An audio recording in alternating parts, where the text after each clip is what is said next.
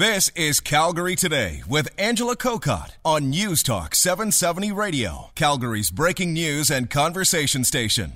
The United Airlines overbooking fiasco has many questioning why airlines have been allowed to overbook their flights for so many years. And just because every airline does it make it right.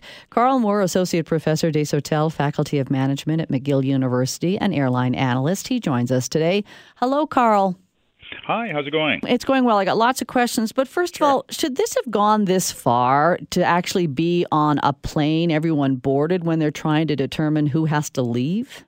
No, this is really highly unusual. What has happened, and I've seen it myself many times, but it's standard industry practice, is that it would be done in the lounge, so that they realize they're overbooked, and then the agent at the gate there would say, you know, does anyone willing to step off? We'll give them some reward, and they increase the amount of money they're willing to offer to a certain point, which I understand they did on the plane, but no one wanted the money. And so at a certain point what they did is they said, well, we'll choose 4 people because we have 4 flight attendants, pilots who work for United who need to get to where we're flying to.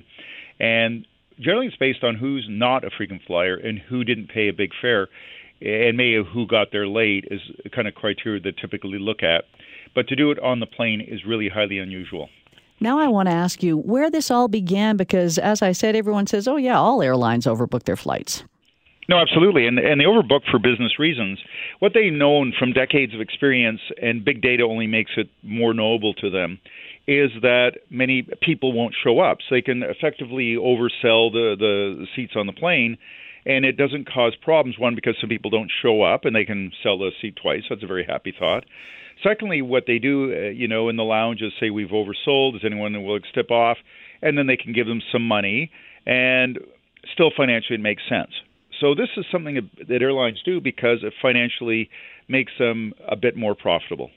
Now I want to talk about the compensation, and maybe United Airlines is going to be hit with a lawsuit, so that's a whole other discussion. But as far as the compensation goes to passengers who may decide, oh, I'll take another flight, has that changed over the years? Because it seems at one point you might have had another flight anywhere, or, now it seems we'll put you up in a hotel and we'll send you out on the next available flight. Has the actual compensation, is that different for each airline? Yeah, it is, and it may even change by the circumstance. Based on how desperate they are and how long the flight is, things like that. So what they do is start off with a smaller amount, because if they can get someone to step off the plane for $200, part of it may depend on when's the next flight. So if it's 2 hours, I was once on a flight and it was 2 hours later, they gave me a few $100s and upgraded me to what was used to be called first class. So I went for it because 2 hours of my time for a couple $100 seemed like a good deal at the day. However, as you say, it just depends, and some airlines might have. Are there any airlines that don't overbook their flights? Because to me, that might be a good marketing ploy. I don't know. I suspect maybe the Concorde in its day, where it's really expensive, they may not have. And I suspect if you're on Emirates first class, where you have your own cabin, that's not the kind of person who's going to take it lightly that you gave my cabin to someone else.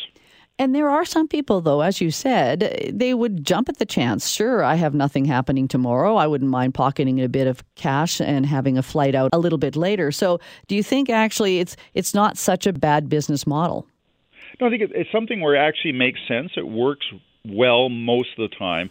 In this case, it seemed to be that it was a business decision. We had 4 United employees that make money for us by flying planes and being on them, and they came very last minute. It was a United business problem they had, and their decision was not doing it in the lounge because it was probably too late, because they would have done it in the lounge, or we would have never heard of this.